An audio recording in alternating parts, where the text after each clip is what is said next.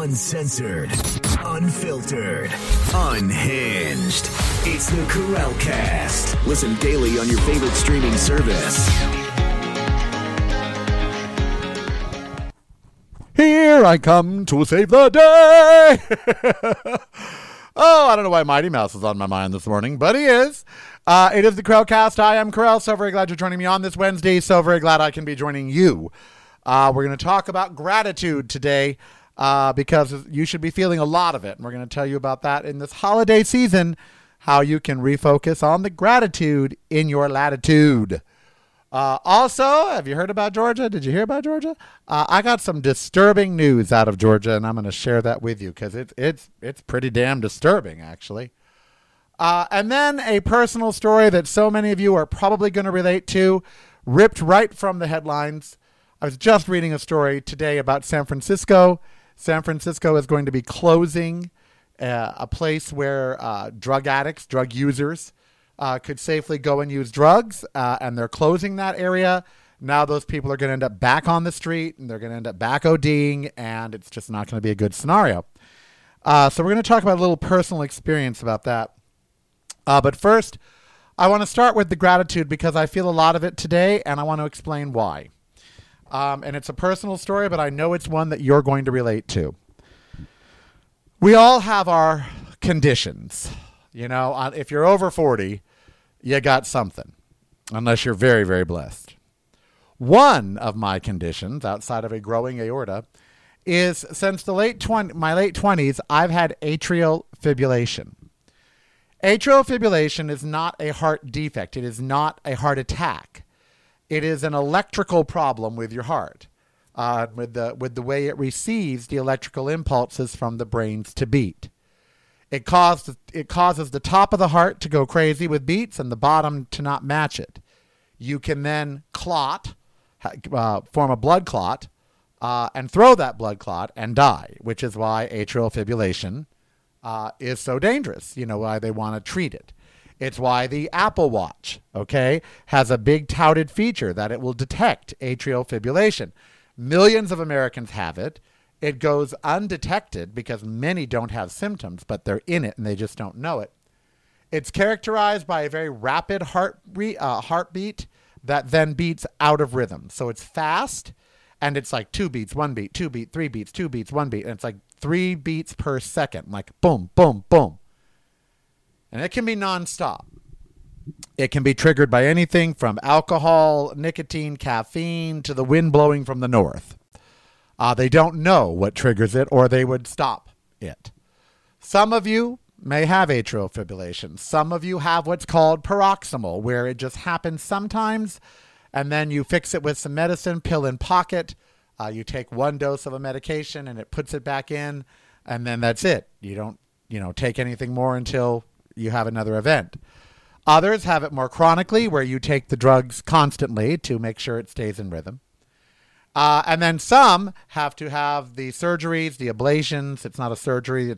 They go through your groin, and they literally use radio waves to shock, to burn parts of your heart, so the electrical impulses can no longer travel over that area and mess up your heart rate. So I've been dealing with this since the 20s. When I lost all of my weight, it went away, basically. I didn't need the medication for it. I wasn't in AFib, and that was that. Since then, it has reared its ugly head a few times. The most recent was in July. But yesterday, I was sitting at the dining table there, just 2 o'clock in the afternoon, about to do research for this very show. And all of a sudden, my heart sped up to 200 beats a minute. I know because I have EKGs and Apple Watches and a Cardia, which is a little thing that you can test your heart rate on. That's very, very fast. That's 911 fast. That's fast to where if you don't get it slowed down, you're going to die. I knew immediately that I was going into AFib, and I didn't know why. And it was so disheartening. It was just like, what's happening? I'm just sitting there, and all of a sudden, brrr, now I've got this huge pounding 200 beat a minute, and I'm dizzy and the whole thing. So I call Steve and let someone know this is going on. And then I take the pill in pocket, the propafenone.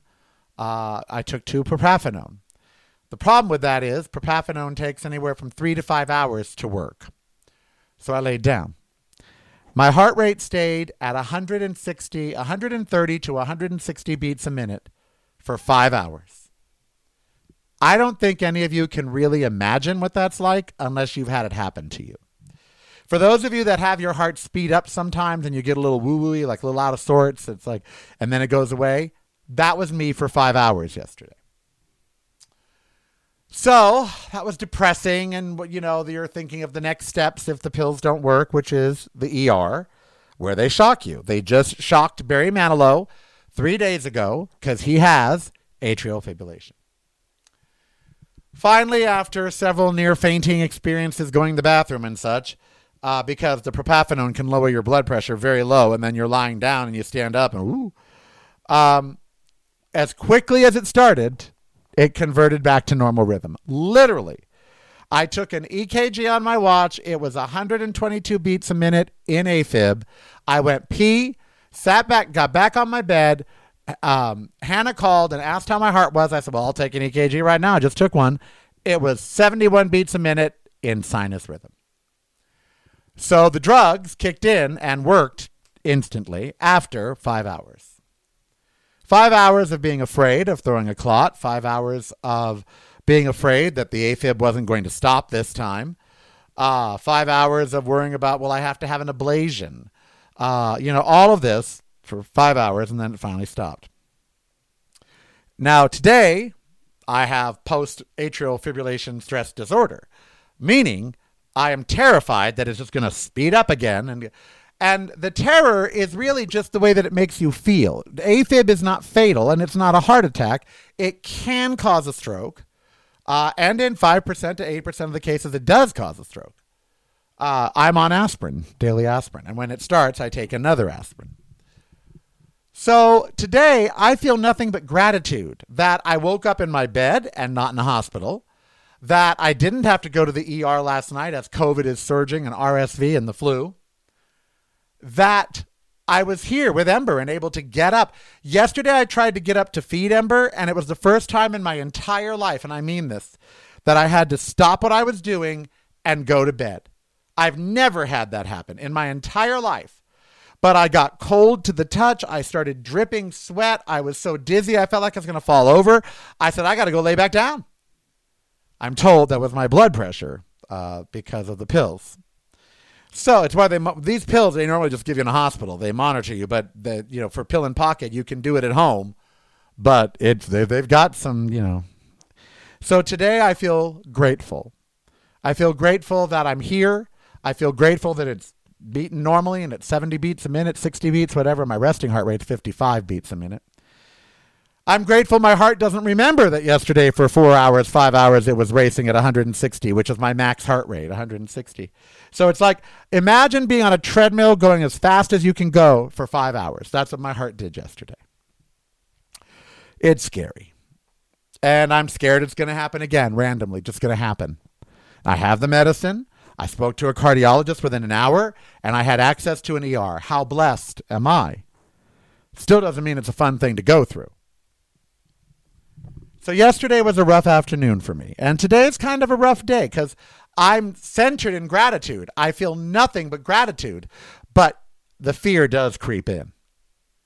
Is it getting worse? Now it's every 6 months. Will this progress over time? On and on. Of course, the unknown. I don't know any of that. But I do know I'm here. I do know you're here. I know that we all have our conditions that I deal with. And I know that at times those conditions can make us sad. We just feel like we're never going to quit them. Or that we have to stay in bed, or that, we have to do it, and our lives are completely disrupted. Our schedules and everything. And that depresses us. And so I want to say to you that, my whole life I've watched people deal with AIDS, and both my parents were disabled, and you just sort of get through and you get to the other side and the new normal. And you do it either angry that it's happening, or you do it with gratitude that you're getting through. So I think all of us are faced with, do I enter this situation with gratitude, or do I enter it angry or mad or upset, or how do I enter this situation? And I am trying. I'm so trying, and I want you to try too, to come from a place of gratitude. I'm not grateful I went into AFib yesterday. I'm grateful I had medication to treat it. I'm grateful I had a cardiologist who could have seen me up until 4 o'clock.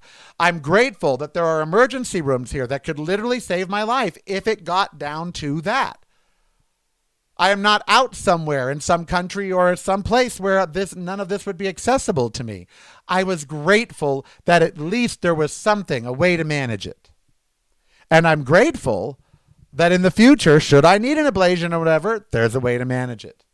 It's not stage 4 terminal cancer. I don't need a heart transplant. It's AFib. 20 million Americans have it and probably more. But it makes me grateful that I'm here with you today. It makes me grateful that I can continue on with my holiday season. And to that end, I don't want to be here for the rest of the month. It has nothing to do with you, the listener. Nothing at all. Or the viewer. It has nothing to do with you. It's that for the last year, without break, I've done 3 shows a week. Just period, without break. As you can see from the count, I'm up to like 150, 160 shows this year. I'd like a 3-week break. I'd like to take from now until the New Year's off. I just would. I'm not going to, but I would like to.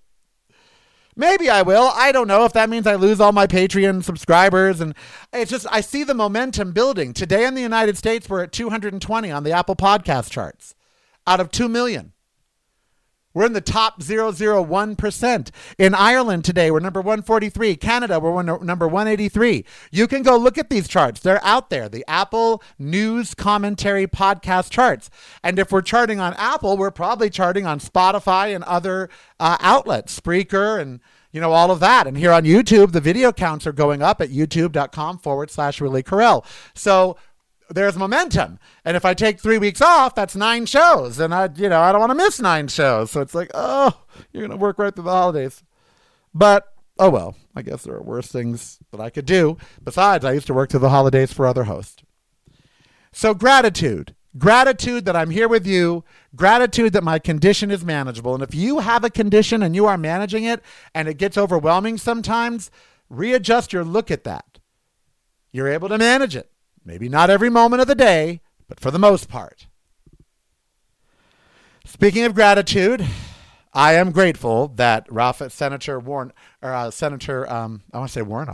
Yeah, Warnock. Wait, there's Ossoff and Warnock. Yes. Senator Warnock, I don't live in Georgia, beat the womanizing, abortion-paying, spouse-abusing, bad father that is Herschel Walker. And there was something very alarming that came out of Georgia yesterday. Really scary. And that is that 1.4 million people voted for Herschel Walker. We got to stop acting like, well, Democrats won, so that's okay. No. The margins they're winning by, out of 3 million votes, he won by 100,000. That's the fact that half of the voters in Georgia think that Herschel Walker should be a United States senator. That's, other than being tragic, and that's a problem. And it's a problem that we just never deal with because okay, he won, move on. So we don't deal with the voting electorate.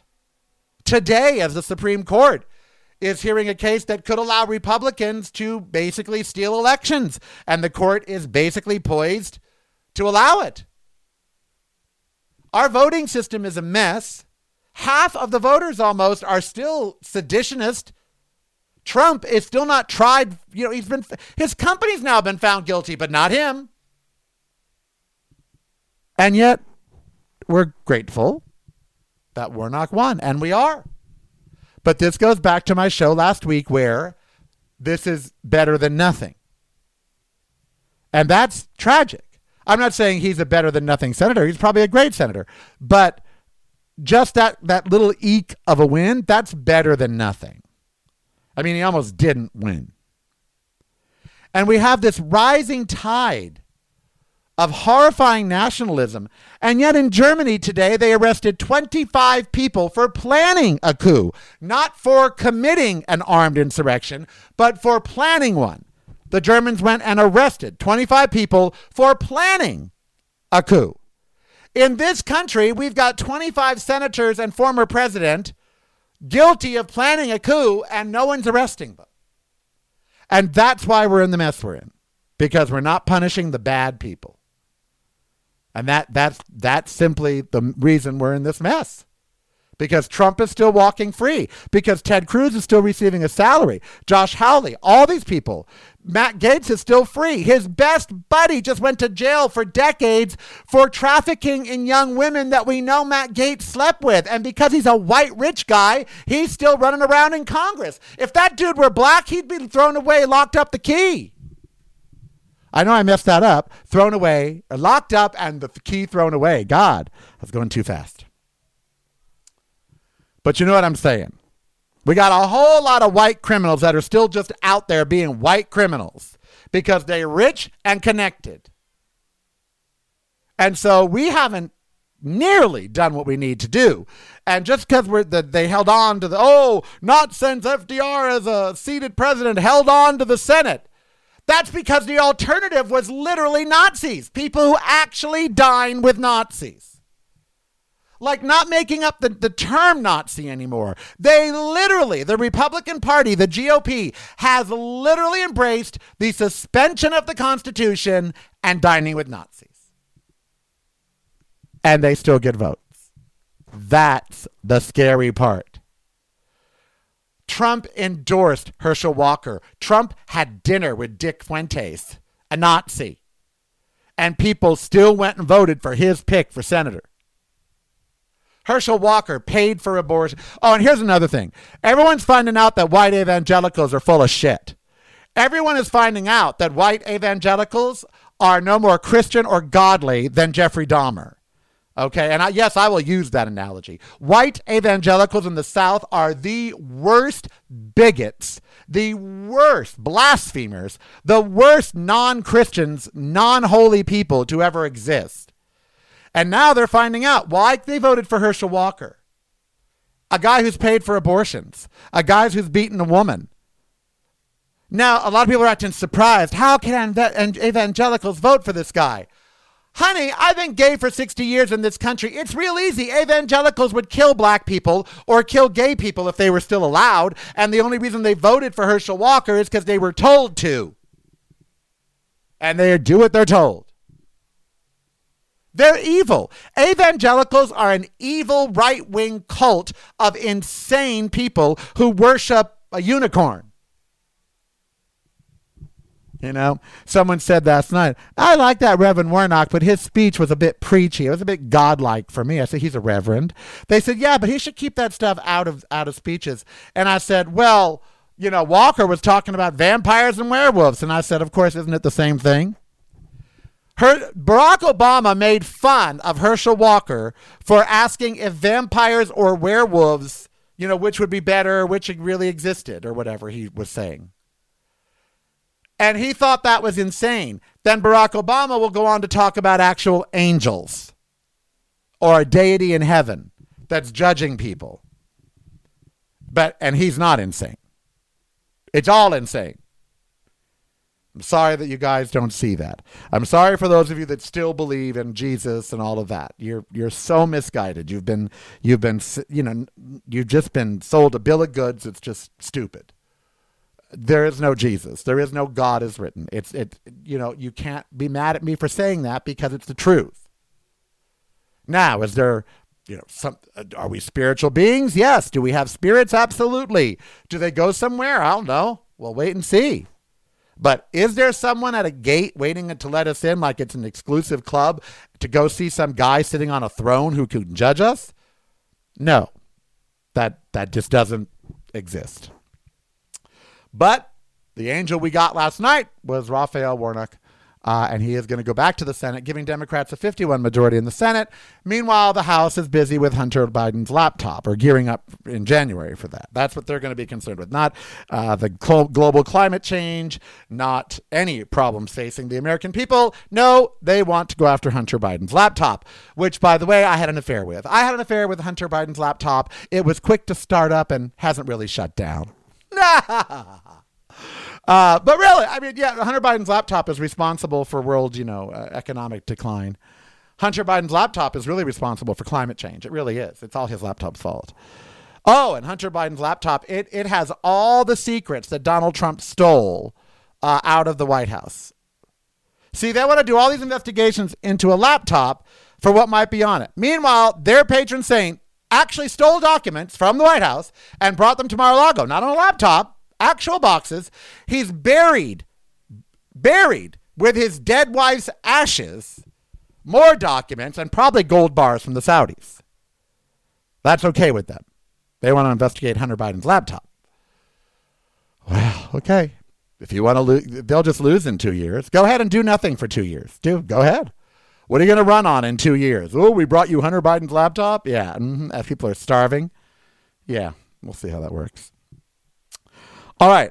Going back to the first topic, gratitude. But, in it I mentioned the San Francisco closing their facility for unhoused or underhoused people to go use drugs. And should they OD, to be saved. And the opiate addiction, of course, is in the news again because we haven't done anything to solve it. It's just getting worse. And I, of course, as you know, took 100 milligrams of OxyContin a day. When I was with Ken back in the 80s, living with Ken, we literally did Valium. We did bottles of wine every day, 3-liter bottles of Carlo Rossi. Alcohol is a drug. We drank so much Jack Daniels in the 80s. I don't remember half I lived with Ken for over a decade, and I really don't remember half of it because we were drunk like 3 times a week. And he got blackout drunk, and I almost got blackout drunk or did get blackout drunk. So it was, it was a fun time, but there certainly were substances. So I'm never quick to judge about drugs. I remember telling Shaka Khan once, people who can't handle their drugs piss me off. And I have someone in my life right now who can't handle their drugs, and they're pissing me off, and I don't know what to do because anger is not the solution.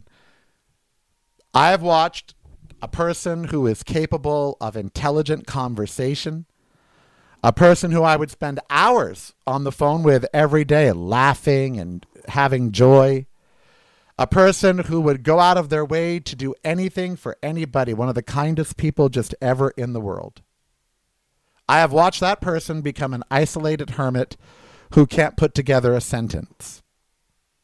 And I'm not making that up.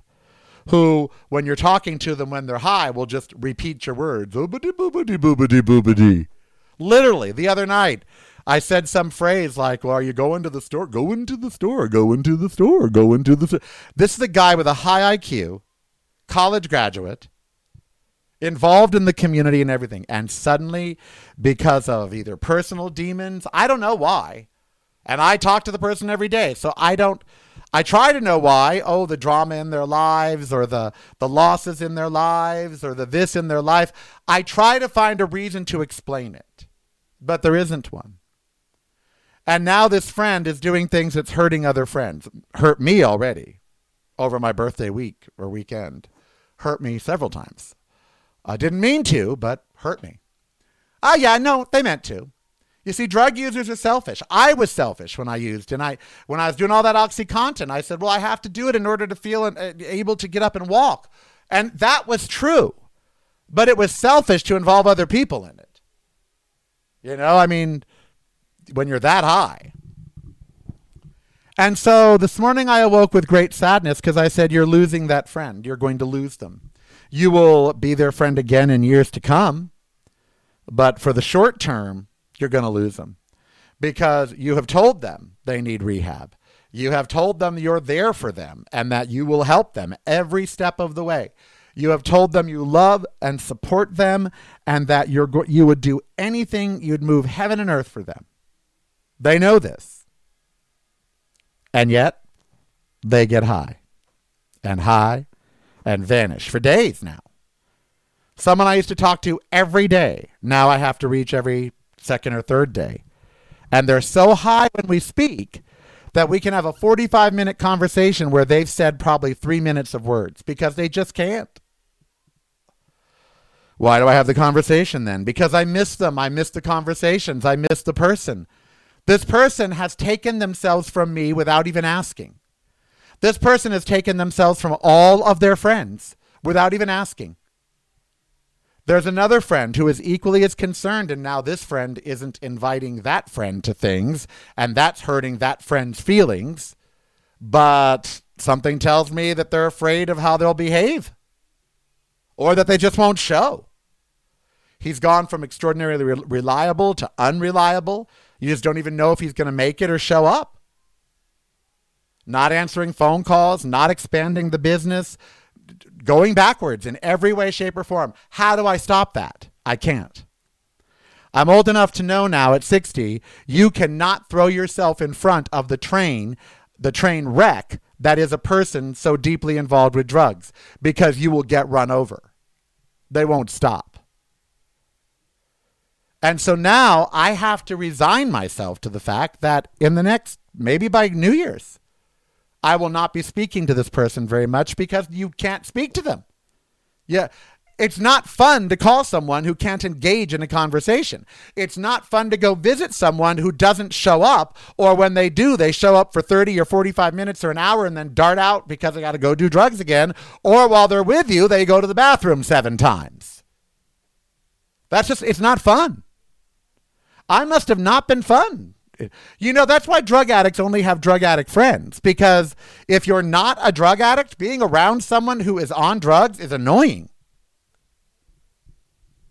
And now I'm starting to get annoyed with this person. I find myself shouting at them, like, answer me. I just asked you a direct question. It wasn't even a hard question. Can you not speak? I mean, come on. Why did you answer the phone if you're not going to talk into the receiver? So what do? I've done it all. I've asked if they go to rehab. I've said that I will support them. I've asked them to come to Vegas for a month, and I will take care of them. I've asked everything that I could ask, in a kind way, in an angry way, every way possible. And yet this person every day chooses drugs over his friends. So at what point do his friends say, well then, choose drugs? I'm not there yet, but I'm getting there. And it's sad. I cry about it. Literally, I cry about it. This is going to be a hard loss. I mean hard. One that I just never expected. Never expected this person to fall in with a drug crowd. And obviously, he's fallen in with a drug crowd. He's getting these drugs from somewhere. He even found a way to get them up here. Which in Vegas probably isn't hard or broad enough. And so what do you do when someone you love is being lost to addiction? Alcohol, gambling, drugs. What do you do when they don't see the problem? When they're like, no, I can handle it. No, it's fine. No, you're just blowing this out of proportion. And when he's sober, that's what he says. I've got him to admit while high that his behavior is unacceptable. I've got him to admit that it's hurtful and all of that, but doesn't matter. Just keeps it up. Do you stand and watch someone that's so vibrant and so wonderful? Do you stand by and watch them self-destruct? Isn't that just too painful for you, the friend, to just stand there and watch them? Because you can't stop them. I can't stop him. I can't make him not want to do drugs. And the problem I'm facing is the problem America is facing with so many loved ones. How do we reverse this trend? If I find out, I'll let you know. I am Karel. Be who you want to be, so I'm going to hurt you better. Get the Karel Cast app free at the App Store of your choice now.